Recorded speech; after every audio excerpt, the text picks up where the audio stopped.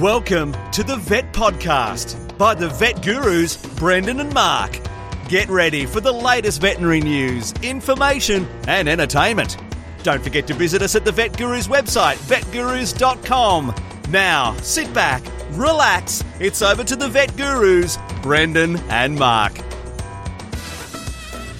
Welcome to our annual Christmas New Year special. It's Brendan here with Mark, episode 221, Friday, December the 24th, Christmas Eve. Mark, 2021. How are you? Is Santa coming tonight, Mark? I think you had the days when you had to sneak out in the middle of the night and wrap the presents or put the presents under the Christmas tree for your kids. Is that correct? I have fond memories of assembling various structures for the kids to play on, of collecting.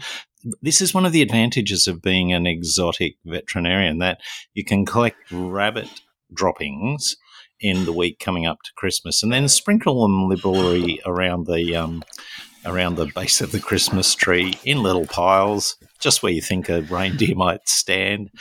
You went all the way, but I could see your boys getting your microscope out and saying, "Oh, that doesn't look like reindeer poo to me." And hang on, we got a bit of coccidia in this one. What's happening?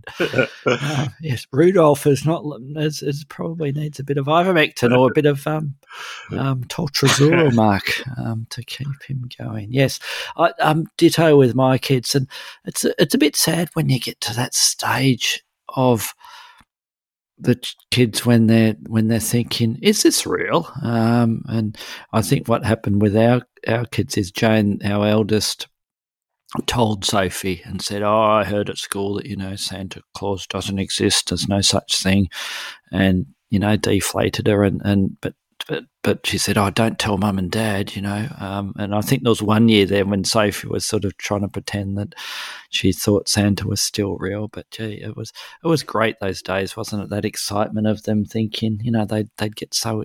We used to shut the hallway door, and they'd be up at 3 or 4 or whatever godly hour in the morning, and we'd say, okay, we'll get up, and I'd make I'd make us coffees and that, but we'd wait for them. They'd queue up first, and we'd say, I don't know whether I heard anything. Maybe he hasn't come yet. We can't, we can't. And they'd open the door, and then they'd see all the presents there. And, yeah, it was good times, Mark. Sheer unadulterated joy in the child's face when that happens. And then they grow up. And then they grow up, and then they'll be doing the same for their kids if they ever have any children. And the other year I remember was we made, or I assembled, speaking of assembling things, you mentioned a big backyard gym, a swing set basically. Yep. And it was a really typical sort of Melbourne hot Christmas Eve, and he made, we tried to put the girls to bed early, and it was still really stinking hot, and I'd left sort of the assembled, bits of iron outside, but unassembled, on the ground, and it was such a hot day, but when I started putting it together, it was about 9 o'clock at night, it was still burning hot, and I was getting second-degree burns on my hands trying to put this thing together, and they take ages, some of these things. And he was sort of monitoring the kids, trying to see if, either of them woke up. So I was trying to put together this whole swing set, when you accidentally drop one part of the construction, they make a racket. And you try to assemble the A-frame bit and put one bit to the other without a helper. It can be quite challenging, as I say. So, yes, but I suppose that's part of the fun of it all. You look back at in retrospect and think, gee, weren't they the good old days? But at the time, there was a few swear words going on there, I think, with them. So, yes, so welcome to all our listeners and our subscribers. Vetgurus.com is the place to go. We'll talk a little bit of veterinary talk here, but being our Christmas special, where a lot of it won't be veterinary talk, and we'll just sort of reminisce a little bit about the year in review, 2021, which was a challenging year, as well as most people sort of say, although we've had some fun during the year, and I'm trying to constantly see that lighter side of things these days, Mark, because the alternative is pretty dark, isn't it? So I did say to you that one of the things that I love about talking to you, and I hope this comes across to the people who listen to us, is that you are a glass half full sort of guy. Every time I talk to you, I feel like now I can see the good side of that. I know I don't always have that effect on you. No, you do. Well, speaking glass half full, Mark, for our listeners, I'm being our Christmas special. I have an ale in front of me, and I like to try something a little bit different. I'm going to butcher this terribly. Schofferhofer Crystal Weissen wheat beer from Germany, and it's quite nice, Mark. It's quite nice, and they're big. They're 500 ml little. That should make for a good podcast. Yes, the podcast could get better and better. Well, in my eyes, anyway, as the screen gets a little bit blurry as we go through it. So, yes, so happy holidays to everybody, and send us an email, vetgurus@gmail.com, and thank you to all our sponsors and our patrons and our subscribers, Mark. And we do have a couple of news stories here, and then we'll just talk a lot of crap, as I usually say, Mark, for our Christmas special here. But I mentioned in our little pre-recorded or non-recorded little section before we started the recording that I do have a review. We're trying to think about what we're going to chat about for our Christmas special, but no doubt that we'll fill it full of lots of hot air. And I have a review of a film, Mark, and I haven't even mentioned this to you. And I know there's a book we are going to chat about that has a film out that we will review shortly. We'll review the book, and then we'll chat about the film once you have seen the film as well. But I've seen the film called Nitram, Mark, or some people pronounce it Nitram, and it's a film about based on the life of a young man who eventually is involved with the largest mass killing in Australia, Mark, at Port Arthur. So I think you know the film, and it's fantastic. The film is fantastic, even though it's involved in a very tragic event, and it's bittersweet. Whenever I see anything with Port Arthur, because my wife and I were at the actual place and the little tea room where he ended up shooting a heap of people about a month, if that, before the actual event, Mark. So it was very close to the time when we were visiting that particular area. But it's very hard to describe, because it brings up a lot of really important points about, and it doesn't show you any of the shooting at all. It's more about the background of this person, and how mental illnesses and the way people are sort of misunderstood, and the way they can develop into something tragic and something horrific, I suppose, as well, which what occurred with the 1996 Port Arthur massacre, and it ended up being a big push towards changing the laws here in Australia, which unfortunately we've ended up with more guns than after they changed the law, Mark. There's much more guns around, but yeah, an amazing film. Yeah, it's just hard to describe, and the young star who plays the person who, and I presume they've interviewed a lot of the family and friends to provide this sort of background, and it is somebody who was seen as different from very young age, and he obviously was different by the look of it, if the script and the screenplay is to be believed, and yet they're often picked on, and you could see how he just ended up hating most of the world because of the way he was viewed. But the Caleb Landry Jones is an American actor, I think, who played the key role. He is fantastic, and it's one of those films that from the start, even though the actual what it's about. The whole lead up is the end of the film is when he sort of ends up at Port Arthur, Mark, where he ended up killing I don't know, what was it, 30 odd people or so. So that's at the end of the film. It stops there. It's events leading up to that Port Arthur massacre, and you just feel the tension building from the start. But it's just it's one of the best films I've seen for a long time, Mark. So I'd encourage you to see it, and I think it should be showing up where you are.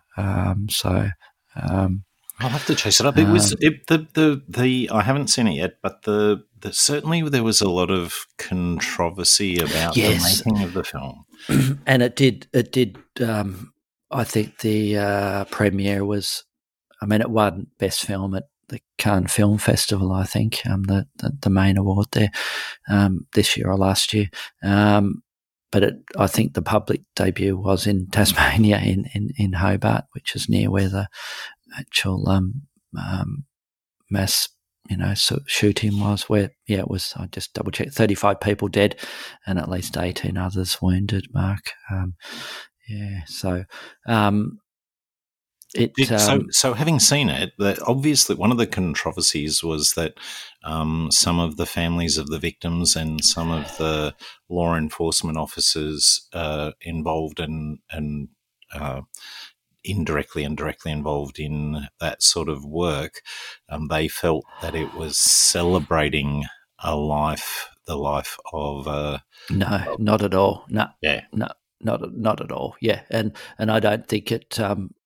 I don't think it put a bad, it did mention about, the police because they were involved after it happened or whatever. And even I thought it sort of underplayed the bit about the loose gun controls at the time. It was only two little scenes about where he decided, I'm going to buy some guns, and he went into a gun shop and he bought these semi-automatic rifles, at 2 or 3 of them, and a couple of other guns. And they said, "Where's your gun license?" Because you did need one. And they said, I don't know. What's the gun license? And they ended up giving him the guns anyway and saying, you're just going to, shoot it in your backyard or in the bush, so don't worry about it if you're just doing that. And that was sort of the only thing they sort of said there, the only sort of scene, or there was one other little scene related to that. But it was, it was disturbing, the actual film, but in, I was going to say in a good way, but that's poor choice of words there. But but I just didn't realise that whole background, assuming that it's correct, most of the story they have there, and that he was intellectually disabled. He had and mental health issues as well, and you can, and it sort of pieces together how the whole process developed, and you could see,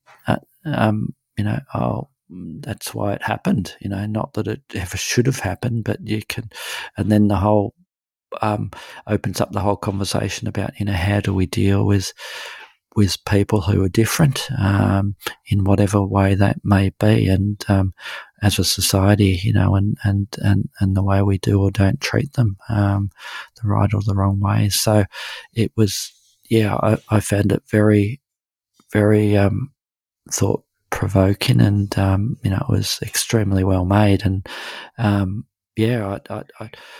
could see if you were a family of somebody who was a victim, you certainly wouldn't want to see it, and you'd probably would be angry, which is understandable. But I think it is an important film, and it was made very I think it was made very sensitively. Yes. So I highly recommend it. It's not a feel good film, unfortunately, but I think it's an important. And I just like the fact that we're still having films being made that are related to events and the discussions that should be had, rather than just another Marvel film type thing, blockbuster or a James Bond film. It's great that funding is still being made and people are taking the bold step to still make these sorts of films, Mark. So I highly recommend it. But it's sobering, it's confronting, and it's it's certainly a little or more than just a little depressing as well. But some of the most important things in our lives are challenging and it's an important. I think it's a very important film, and it's I still haven't convinced Annie to watch it because I know she'll be quite upset by it. But it's something that I think it's a very worthy film. Yeah. Have you been to Port Arthur since the massacre? No, I haven't. We have been to Tassie a few times, and it may be difficult. Yeah, I must admit. Yeah. I don't know whether we will. And it was a sort of spooky sort of place anyway. So, do you want to talk about what Port Arthur is, Mark? Or it's to our overseas listeners. Yeah, it's in Tasmania. Yep, exactly. An historic penal colony, and it has a lot of horrible history before 1996. The prisoners that were sent there suffered the worst human deprivations, and it was a place of somewhat challenging ethics to start with. But Kate and I visited there. I think it was about 5 years, maybe 6 years after, and the compounded history of the penal colony on top of the events of 1996 made it a very uncomfortable place to be. I'm not a superstitious person. I don't believe in ghosts, but it felt like there were spirits whirling around that place in abundance. Yes, it was we just found it a very sad place, and that was before it, obviously. And some of the inhuman ways they kept some of these people who've been transported to, Australia for stealing a loaf of bread, and they ended up being in isolation and in this very tough area. And a lot of the convicts there died, didn't they, Mark? Because it was such a brutal place to be, and then it ended up being doubly brutal with what happened with that mass murder episode. So I think it's one. Yeah, I think you need to get out and watch it, Mark. But be prepared for not. It's certainly not an uplifting film, but it's something that I think is an important film. Yeah. So that's my review, Mark. Well, my first news story is, I think we may have talked about this at another time. I think maybe you and I talked about it off air, but it's the wonderful photograph of one of the beautiful birds of North America, a heron, which species of heron? I don't want to say the wrong one. I hate saying the wrong one, but I can't see the specific species. I would have thought it was a blue heron. But it has an eel dangling from its the base of its neck, and there was a famous photograph that's been circulating in a number of forums over this last few months, with the eel dangling out of the poor bird's neck. Now, the photographs that have been circulating talk about the eel bursting from the heron, and it does look a little bit like a scene from an alien movie where a living thing has burst forth from the body of the host. But I honestly think this poor heron has ingested maybe a fish hook, maybe something else that's caused an injury to its crop. And it has a hole in its crop, and it's swallowed the eel, and the eel's just sliding out of a pre-existing hole in its crop. I think it's one of those things happening, Brendan. We regularly see, it's not an uncommon thing for us in practice to see hand-reared parrots that, have an overly, their hand-rearing mix is heated in the microwave. They get a burn in the crop wall. That burn forms an eschar which falls off, and then there's a hole. And then the birds avidly eat the food because they're hungry, but it's poked straight out through the hole. So I think it's just an unusual wild event where this poor heron has an injury to its crop, and the eel it's been working really hard to catch and consume has just found a lovely escape hatch and slid out. And I think it's the right place at the right time for the person who took the photos there, Mark. You would have loved to have been the photographer seeing that, wouldn't you? So would I. I like the comment in the article saying the heron looks surprisingly unbothered. I think I'd be a little bit bothered if I had a huge alien popping out of my esophagus or crop there, Mark. Yes. But a dramatic photo, nevertheless. Was there a series? There was a series of photos, wasn't there? Yes, it wasn't just the one with it. Yes. Yes, alien-like photo shows an eel dangling out of heron's stomach in mid-air. That's you love a bit of clickbait, don't you? You love it.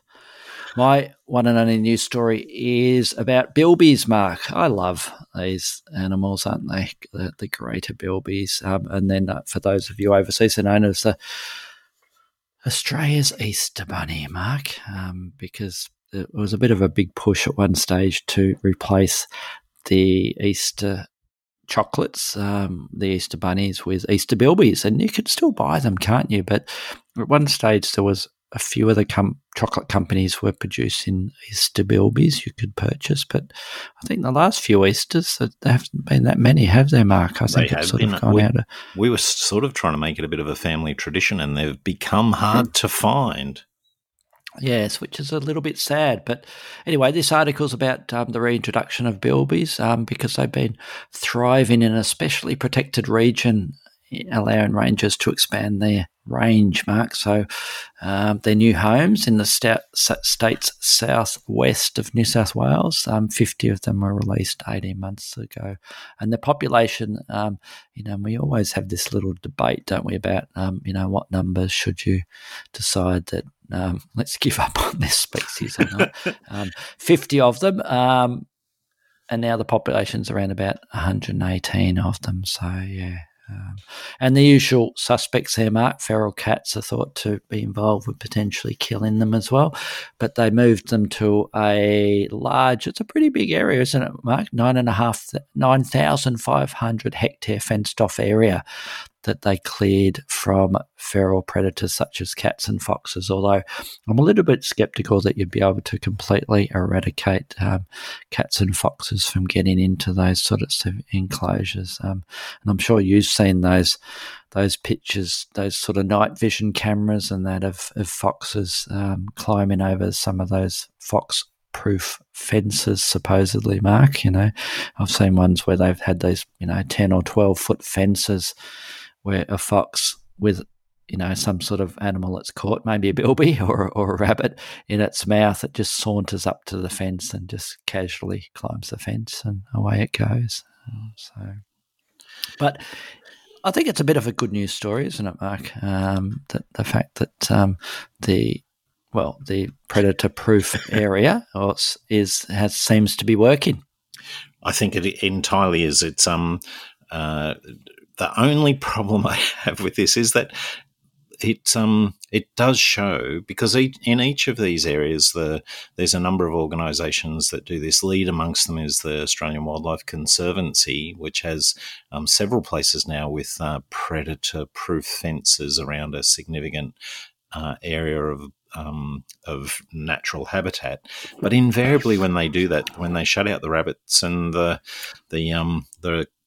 foxes and cats, it's relatively pleasing to see how quickly many of the plants and animal species, not least of which these small mammals are Bounce amongst. back, yes. They do in only, several years, not decades. So, I mean, it does make me feel hopeful that if we can do it in a more widespread way, that there's a chance we'll be able to see bilbies ourselves in the wild.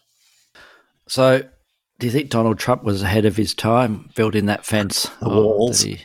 Yeah. But they'd still get through, Mark. They would still get through, I'm sure. So I think that's a good news story about those bilbies, and we're lucky, aren't we, with these? I think we've got fantastic species. Those are not just the mammals, but the birds and the reptiles here in Australia, Mark. We're very lucky with the species we have here. And I have got to give a quick shout out to the Deputy Secretary of the New South Wales National Parks and Wildlife Service. Anyone whose first name is Atticus is doing okay. So Atticus Fleming and his expected 3,500 bilbies across 3 sites in New South Wales. I reckon that his first name and the results of his actions, he gets a tick in the box for me. I know an Atticus. That one of my clients is an Atticus as well. He's in the legal field, because I think they often name their child Atticus after the famous movie, which I've gone blank with, Mark. Atticus Finch in Yes, To Kill a Mockingbird. Yes, To Kill a Mockingbird. Yes, based on the famous book, yeah, and a very good film as well. So that's my second review. The original To Kill a Mockingbird. Very good film, Mark. Very good film. You're punching. We'll have to start a film. We'll have to start a film podcast as well, I think. Yes. Okay, so we don't have a main topic as usual for our Christmas New Year special, Mark, our end of year special. But I think you wanted to have a little bit of a chat about a particular book, which a recent film is out that I have seen that you will be seeing shortly. So we'll do our film review soon. So you want to chat about the book? Well, we both have read this book, and we've both read it multiple times. I read it several times as a very young man, which is decades ago, and more recently in preparation to watch the film, I read Frank Herbert's Dune once again, and it's one of those books that many times when I've reread some of the favourite books of my youth, Brendan, they've fallen short. I obviously was much more impressionable and open to imaginative suggestion when I was young, and as I've gotten older and more cynical and grumpy, You've got no imagination. But this book didn't fall into that category. I still massively enjoyed it, and the that science fiction genre that we both take such pleasure in. I still think it stands up. Even 50 years after it was written, more than 50 years, when it's 60 years after it was written, as an outstanding example, an outstanding foundational example of the genre. It does a great job too of drawing in so much contemporary science and politics, and there are allegories to the world at the time that Frank wrote it, which all make it very interesting and pleasant to analyse. But it stands alone as a wonderful story, and I rate it highly, Brendan. That's very interesting, because as you know, I just finished power reading it again. And yeah, I thoroughly enjoyed it as well. And I thought it was very, it had good depth, didn't it? And apparently, and I read a little bit about the writing of it and how long it took him to write it and how his method of. So I always find it fascinating how these authors go about the process of producing their books. He was a bit of a stickler for research, and I think it took him 4 or 5 years to write this, and he had lots and lots of. He read a huge amount of books in all sorts of genres, politics and religion and ecology and technology and stuff like that, and you can see how he's all sort of put all that in there because it's got lots of layers. I think I thoroughly enjoyed it. Yes, it does have an interesting religious undertone there with and I think that follows in. I'm just starting to read the second book in the series of 6 that he did. And the second one's called Dune Messiah. So you can see that religious sort of connotation there, where the main character ends up turning a little bit dark. I really enjoyed it, and I think one of the things that they that's very interesting about it is there's a lot of sort of ecology in there, isn't there? That I think that the analogy they have with the mining of the spice on this world called Dune, which is Arrakis. Dune's the other name for this planet. They sort of relate to oil, Mark, and comparing it to should we be mining or not? And I thoroughly enjoyed it. I think he's a very good writer, or was. He's dead now, but it's one of those books where it keeps you reading, but it's not superficial. I thoroughly enjoyed it. Yeah, I thoroughly enjoyed it. Are you going to go on and read the rest of the Mark? Well, when I was younger, I did read all of Frank Herbert's Dune tomes, and I was so into them that I did start cracking into the next lot of books that were written by his son and an assistant, Kevin Anderson, a science fiction writer, and crikeys, didn't that little threshold? I felt like I'd betrayed. I felt I'd betrayed the original ones, and I know now that I've done a little bit of reading that there's a lot of controversy. A lot of the fans of Dune cannot get enough Dune and are happy to take Dune wherever they can get it, and whoever will write it for them. And there's there's the die-hard stalwarts who only want to read the authentic Frank Herbert stuff and sort of look down a little bit on the writings of his son as being inconsistent with canon, Brendan. Yes, and you did mention that to me because I think I said to you, I'm going to try and slowly rip through all these 6 books, and then I then only have another 12 to 15 to go after that. So it'll be a while before I read them all. But when you mentioned a couple of things about the son Brian and the fact that those additional novels just do not seem to be anywhere near as good, then I probably will stop at the last of the originals with them. Be interesting to hear what our listeners, yes, send us a message and tell us whether you like first of all what you think of the Dune itself, Dune the original novel, and then what you think Brian and Kevin have done with it subsequently. If I'm off mark, thinking that they haven't quite held up the standard, let me know. And it's the whole Dune universe is interesting because it's got so many, again, layers. I mean, he was the first person to win the Nebula Award, which is the science fiction awards, which were for best novel. Frank Herbert was the first winner of that. That's when they decided to sort of start that award. And one of the remakes, one of the film adaptations, the David Lynch one, Mark, and I think you watched it, didn't you? Recently watched the 1984 film has been voted worst movie of all time in several polls, and it was on TV here, Mark, actually last week or the week before, and I flicked over and watched a little bit, and it was comical. It was just bad. It was really bad. So yes, so it's the worst of times and the best of times.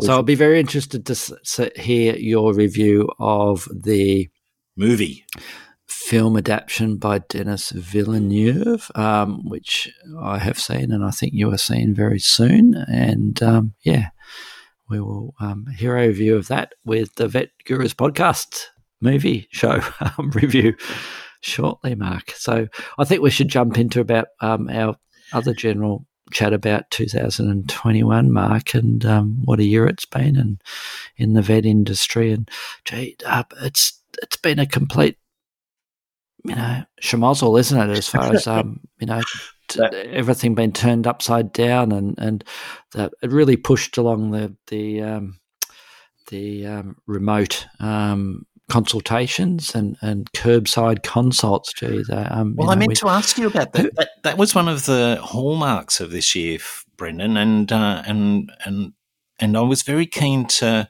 I've spoken to a number of vets about the way that they've dealt with that, and I had a couple of instances myself this year with the curbside consult, and I said to the people I was talking to that I thought, you know what, if in a perfect world, if you'd come to me a couple of years ago and said, look, we're going to arrange it so you just get the animal brought in and you can speak to the owner on the phone, and you won't have them in the room, I would have gone, my goodness, that's the best thing ever. That will save so much time. But the practical reality of it is that I found myself often, and, I often bark up the wrong tree as it is, but I often was going down the wrong path. It pointed out to me the amount of subtle, non-verbal body language I must pick up on in the consult room, that I was missing out on those curbside consults. And I think there's also a bit of a, misdirection by degree. So you would, go through your series of questions, asking about the history, and even when the answers might be a certain way, you could tell when the person's in the room that they were not necessarily being completely honest. and so you would pursue that in such a way that didn't embarrass them. But when they're on the curbside, you don't even realise that what they're saying isn't true, and you move on to something else, and you completely miss that whole avenue of investigation or effect. I've found myself several times going the wrong way. Yes. Or that you don't realise what their main concern is. That it's underplayed there, and you misinterpret what they're concerned about. Yes. And so there's a disconnect, isn't there, Mark? So it can be a challenge. But yes, exactly the same thoughts in that you'd think, gee, isn't that the perfect world that you don't have to talk, you don't have to see the clients face to face anymore? Well, how good is that? But yes, it's been interesting and challenging, and I think initially, we had the heavy lockdowns here in Melbourne. It was some of the members of the public were difficult to deal with, but as time went on, I think it did settle down. But I think it was the same worldwide in that we saw the outpouring on the forums of vets and veterinary technicians, nurses especially, being abused verbally and sometimes physically from clients when they just didn't see the fact that, hey, we're trying to do our job and it's challenging for everyone. But I think with many professions or any or industry general, it was the same, wasn't it? Where people were on edge with all the changes due to COVID and all the restrictions and contact or lack of contact with businesses, and it played on people's minds and it's made things difficult, and I think that's part of the difficulties of dealing with this year is trying to cope with that, and cope with it certainly mentally, but also physically as well. Because I think sometimes those curbside consults did manage to be performed quicker, but some of them ended up being a lot longer because of the whole process of looking at the animal, having an assistant, a nurse, a technician helping you with it, taking the animal back out, getting some more information from the client, and occasionally even having to then look at the animal again because they wanted it seen for something else and they didn't convey that to you correctly in the first instance. It was definitely the case. There was a bit of a dichotomy, I reckon. The sort of wellness examinations, which are often slowed down by those human interactions with someone in the consult room, you could do those really, really quickly and do them properly still, but just because you weren't slowing down to explain everything, you could whip through them. But the more complex cases, they ended up taking much, much longer than they normally would because of that, the absence of the subtlety of nonverbal communication. It really changed some of the aspects of the way timing in a veterinary practice would have to work. Yes, and I could see, I don't think we will do that long term, but I can see that clinics, especially some of the larger ones, they may continue to have some variation or tweak the curbside consultation method. The drive-through clinic with the little door there, like the McDonald's of the vet clinic there. We have, you have to be a bit careful that we have, we're in a little shop front, as you know, Mark, and we have a pizza shop 2 doors down. So,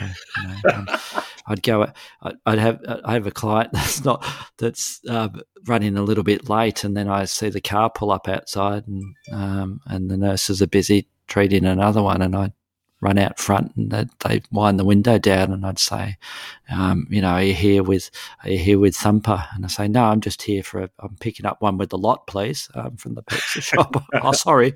Because they'd be parking in our space in front of us. So it was a complete, and the same with, not that we ended up doing it. I just did the occasional phone consultation. I think, did your clinic do the Zoom consultations? It was a little bit of a online consultation, a bit of a stop-start thing, mate. It was like we could see that was a way that what initially triggered it for us at the beginning of the year was that some of the staff had to have that sort of a consultation with their doctor. And we thought, well, if the medical profession is going down this path, particularly for maybe some refills of arthritis medication, that we could get the person to have a look at the animal through Zoom, talk to them about certain things, and maybe do things along that line. But it never took off, Brendan. We were struggling enough just to do curbside consults. So, but I can see more than the persistence of curbside consults. I can see those remote consultations, and they do run very close to the wind. I know a number of jurisdictions in Australia here have some concern about the nature of those remote consults, but I can see that being part of the future of veterinary practice here in Australia. Yes, and I'm sure that the human medical field have certainly embraced it, haven't they? With those remote consultations, and I'd be interested to see what their thoughts are on the the legislation regarding doing remote consultations and diagnosis for humans as well, Mark. So it is a challenge with that. So so that was one big change, wasn't it, for this year with that? And I think the other one that was then related to that, and it's not just our industry as well as the trouble with employing people, Mark, and the lack of, and the huge amount of positions available, and yet the lack of people to fill those positions, both veterinarians and technicians as well. And the same has been happening with a lot of industries, even now that we're getting towards that supposed COVID normal, or whatever they want to call it. And how do you think that's happening with some of the other industries, Mark? Do you think it's just that people are thinking, no, I don't want to go and work in a retail situation anymore. I want to work from home more, so I'm not going to take up that position as in the cafe, etc. Why do you think there's still so many positions available in sort of the service industries, especially, not just the professional industries like veterinarians? Well, I feel much more confident talking to you about our profession, but I think that it is, and the reason for that is because I think it's a little bit profession or vocation specific. I think a lot of those service industry jobs that are to do with meals or coffee or that sort of part of the industry, the workers in that area have had to deal with a degree of uncertainty about their labour, and in many instances have moved on to more certain forms of labour, and there just is not the confidence or good faith that they'll take those jobs and they'll be there consistently. I think there is. I mean, just over the last few weeks, back in Newcastle, my hometown, there's been outbreaks and concern about shutdowns. And so that constant background uncertainty makes uncertain labour, casual work, a little bit less, less workable, less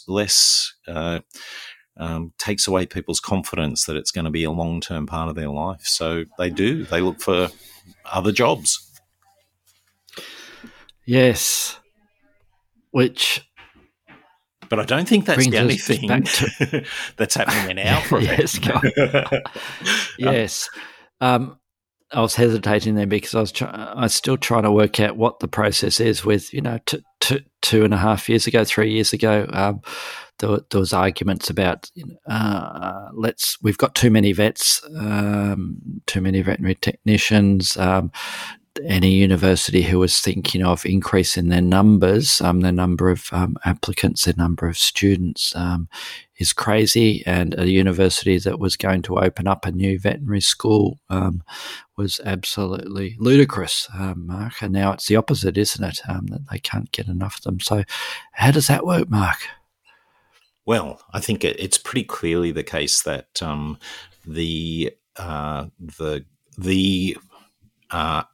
average graduate, the median graduate, is not providing the same full-time, full vocational life contribution to the veterinary profession, as is their perfect choice to do so.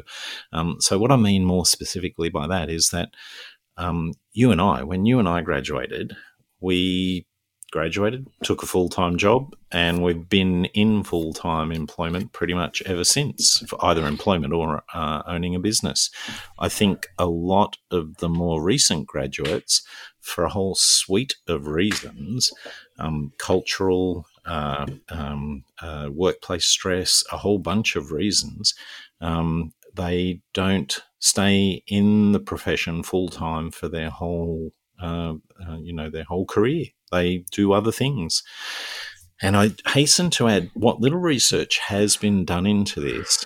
I know some people put their hand up and say, oh, that's because there's more women. There's more women in the profession now, and they leave and become mothers, and that's why.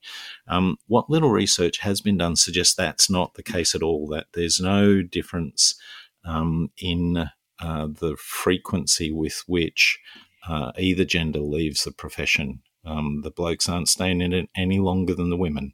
It's an absolute characteristic of the profession. And I think that means that where, say we think of our careers as a single unit, maybe the graduates now are only able to contribute to the veterinary profession a 0.3 or 0.35 or 0.4 of a unit of a complete career before they move on to something else. So that makes it like we need nearly three times as many vets to do the same job.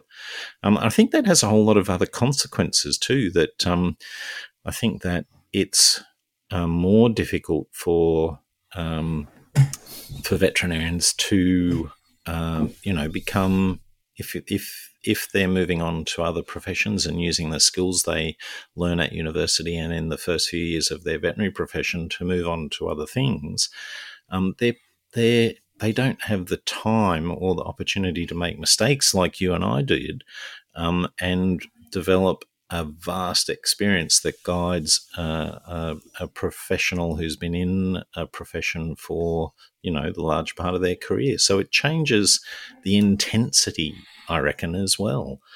I think there's lots of things going on with the profession, and I don't know that anything any of us can do is going to change a lot of that just overnight. I think that we have to look to some fundamentals of the profession and look to see where we do want to be in 5, 10, 15 years, because I think these changes, it's going to take that long to, let's say we change the number of students that go into university next year, it's going to be nearly 10 years, I suppose, before those cohorts of increased number make a significant difference to the total number of registered veterinarians. So I think carefully. Go on. Do you think it will bounce back the other way at some stage, that we'll have an oversupply with all the universities cranking up the numbers of graduates, and even some new veterinary schools starting up over the next few years? Do you think it'll just keep, wavering, or will reach a bit of a steady state? I think that, things go in cycles, and I wouldn't want to predict what's, I don't know enough, or I'm not wise enough to know for sure where it'll end up. But I cannot see there being an oversupply of veterinarians for the next 15 years. My limited understanding of the numbers and the way things change, and as well, I suppose, the pressures of society, what society expects of veterinarians, what the number of pets people are going to have. I can't see there being a change in that whole formula, which lessens the pressure on the number of veterinarians for 10 or 15 years. So there may be an oversupply a couple of decades down the track, but I don't see that being an immediate problem for us to deal with. We're going to be dealing with shortages of veterinarians and support personnel for quite a while, I reckon. So my next question, Mark, gee, I'm quizzing you here in our Christmas special here. Well, it's good for us to look forward to the future, Brendan. Do you think it will get back to, you mentioned about, when we graduated, we, went to full-time and we stayed full-time and we worked too many hours. Do you think that will ever happen again? Not the working too many hours bit, but the percentage swing back towards full-time positions, or do you think it's that sort of part-time, full-time working, and the increasing number of veterinarians and nurses, technicians work in multiple practices too, part-time at 2 or more practices, which I've seen as a trend as well. Do you think that will swing back as well or not? I can't. Same deal. I can't see that changing for a long time. I think that working less than full time definitely improves the quality of life of veterinarians, and I think that that's going to be something that is going to be almost a demand of new graduates, that I don't want to work every day. I need to have some downtime. I need to have time to reflect and build on all the stuff that we've done. And yeah, I don't see it going back to the way that we did it, or some modernized version for a very long time, if at all ever. Time doing your photography, Mark. More time to take photos. This is not a bad thing. Which reminds me, Brendan, I've been thinking you might have to bleep this bit out of the recording, but no swear words, please. I've never. Well, we're notoriously. I know how many questions you get, emails all the time from people who want to advertise on our podcast, and we have our wonderful sponsors who have locked up all the available advertising space we have, so we don't take on any others. But if people want to know about the animals that we photograph, or even the places that I've been, they should look at my Instagram. I'm going to shout out my Insta at Mark's Photography, and anyone who's listening to our podcast who wants to have a look at it, get on there. Well, send me the link, Mark, again, and I will post that in the show notes there, and they can look at some of the amazing photos that you produce, and you continue to amaze me with the quality of your photos, Mark. You've and I know I say it every year, you dramatically improved over the last few years, and you've surpassed me in light years as far as the quality of your pictures there. So I'm very jealous. But not only the actual pictures, but where you get to go to take your pictures and what you see. And I think that's the dirty secret, isn't it, of photography? It's the big part about it is that it gets you out there to places and seeing all these wonderful animals and places, and that's where most of the enjoyment is involved. And then you if you're lucky enough, you manage to snap a few good pics while you're there. Exactly right, Brendan. The places are, without a doubt, it's there have been times in my professional life at the veterinary practice where it's almost like this is my environment. It's a happy place. I can't even describe it. It feels most appropriate. These days I get those sensations when I'm out in the natural world and I see the light and the animals and the bush, and I love that stuff. So get out there and do it yourselves. Balance your life. Do your veterinary stuff, but do the other stuff as well. Yes, I can't agree any more. Exactly. So what I've asked you to do, and I haven't prepped here, Mark, at all, as you can tell. Every end of year when we talk about what might be the craze or the pet of the year for next year. So any ideas, Mark? Any thoughts generally about what's going to happen next year with 2021 with pets of the year?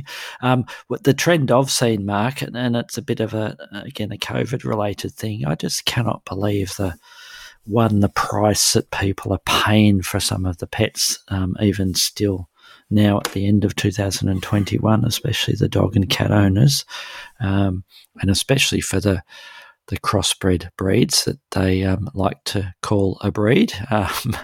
And we know what breeds we're talking about there, Mark, all the cackapoodle, coodle, doodle doos, thousands of dollars. And I'm sure it's the same worldwide. I just cannot believe the price that people are paying for some of these animals. And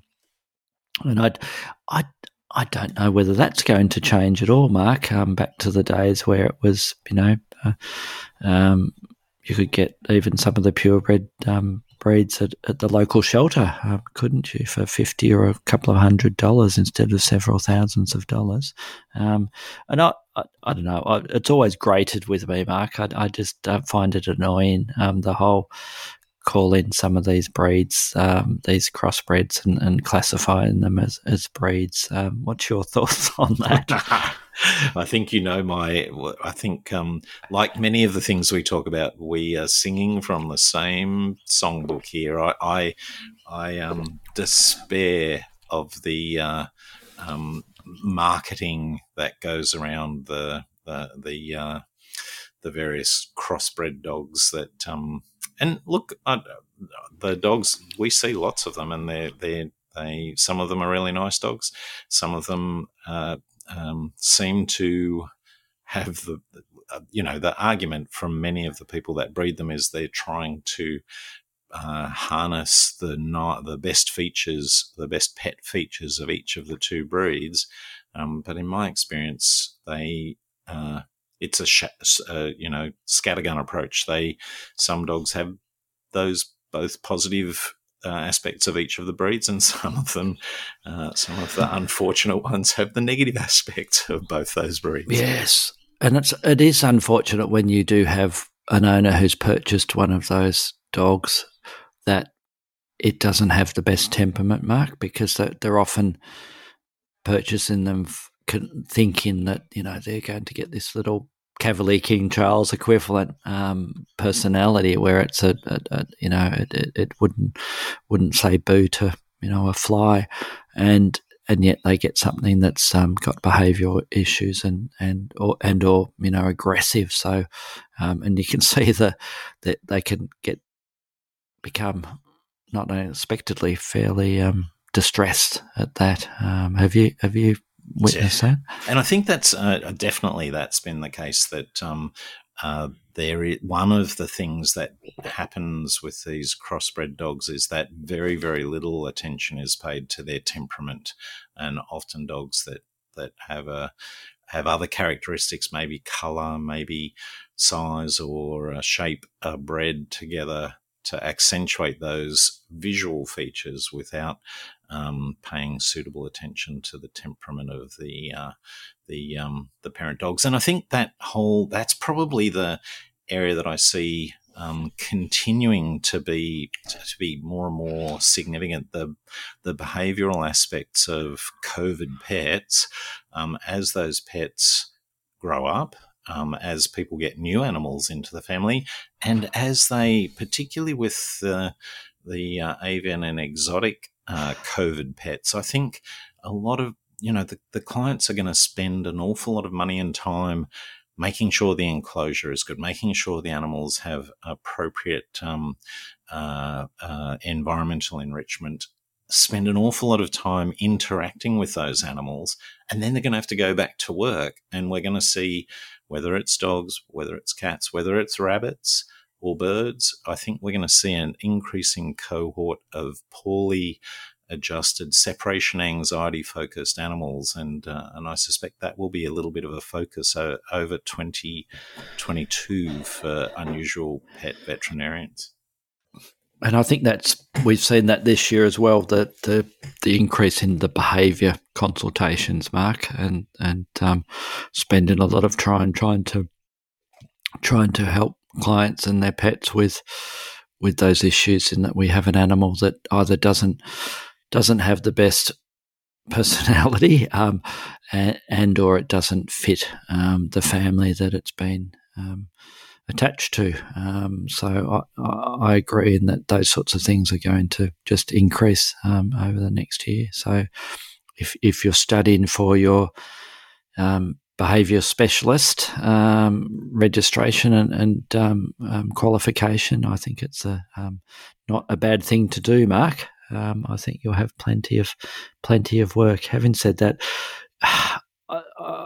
it's not something I would have ever liked to study for. I think I'd struggle with dealing with doing the behaviour consults. We have some excellent registered specialist behaviour vets here in Melbourne, Mark, that we often refer clients to, and they'll do home visits most of the time, or when there's no lockdowns, and they do a fantastic job. But I don't think I have the personality for it. I think I'd find it very draining. I think you need to be a special sort of veterinarian to be a behaviour vet. Although you have to be a special veterinarian to be an exotics vet, don't you, Mark? The two go hand in hand, And do you think that one of the things that I've noticed in that, because we essentially what you describe is a similar thing for us, but I often find that I struggle with the behavior. The veterinarians who do behavior work may not have as deep an appreciation of the varied species we have to deal with. And so a lot of it does seem to fall back on to veterinarians have an interest in that area. Yes.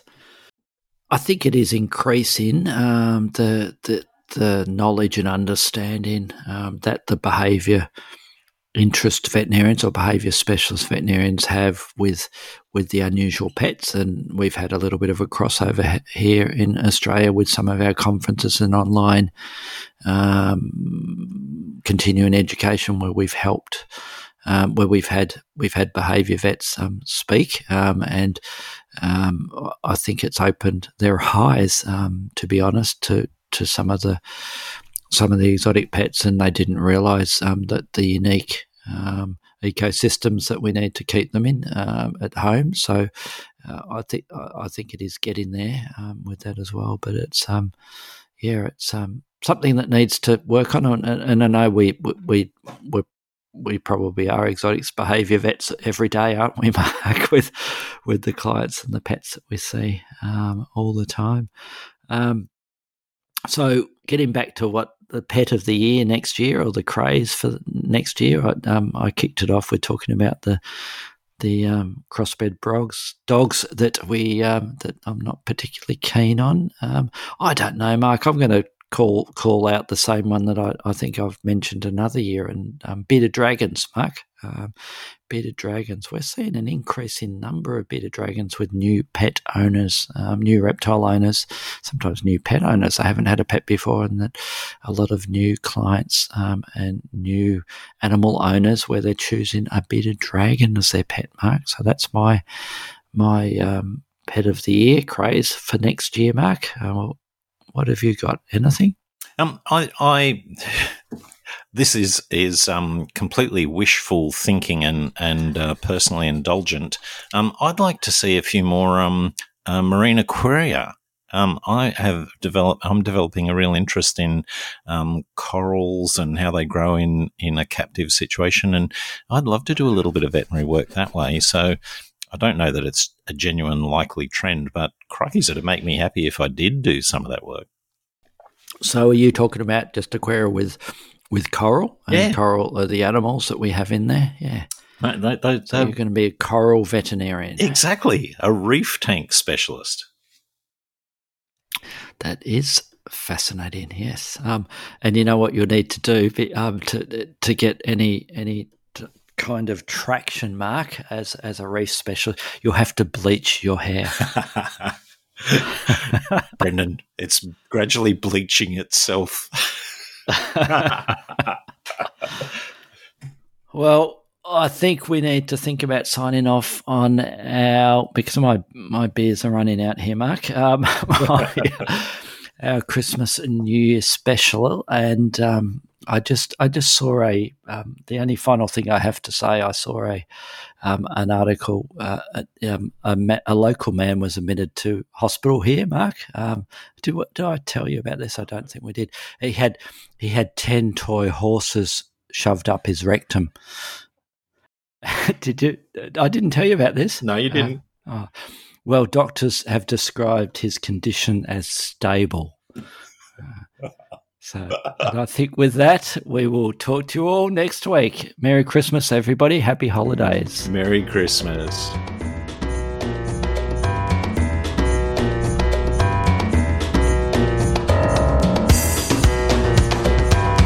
Thanks for listening to the Vet Podcast by the Vet Gurus. Don't forget to visit us at the website vetgurus.com, where you can subscribe, view show notes, listen to previous episodes and more.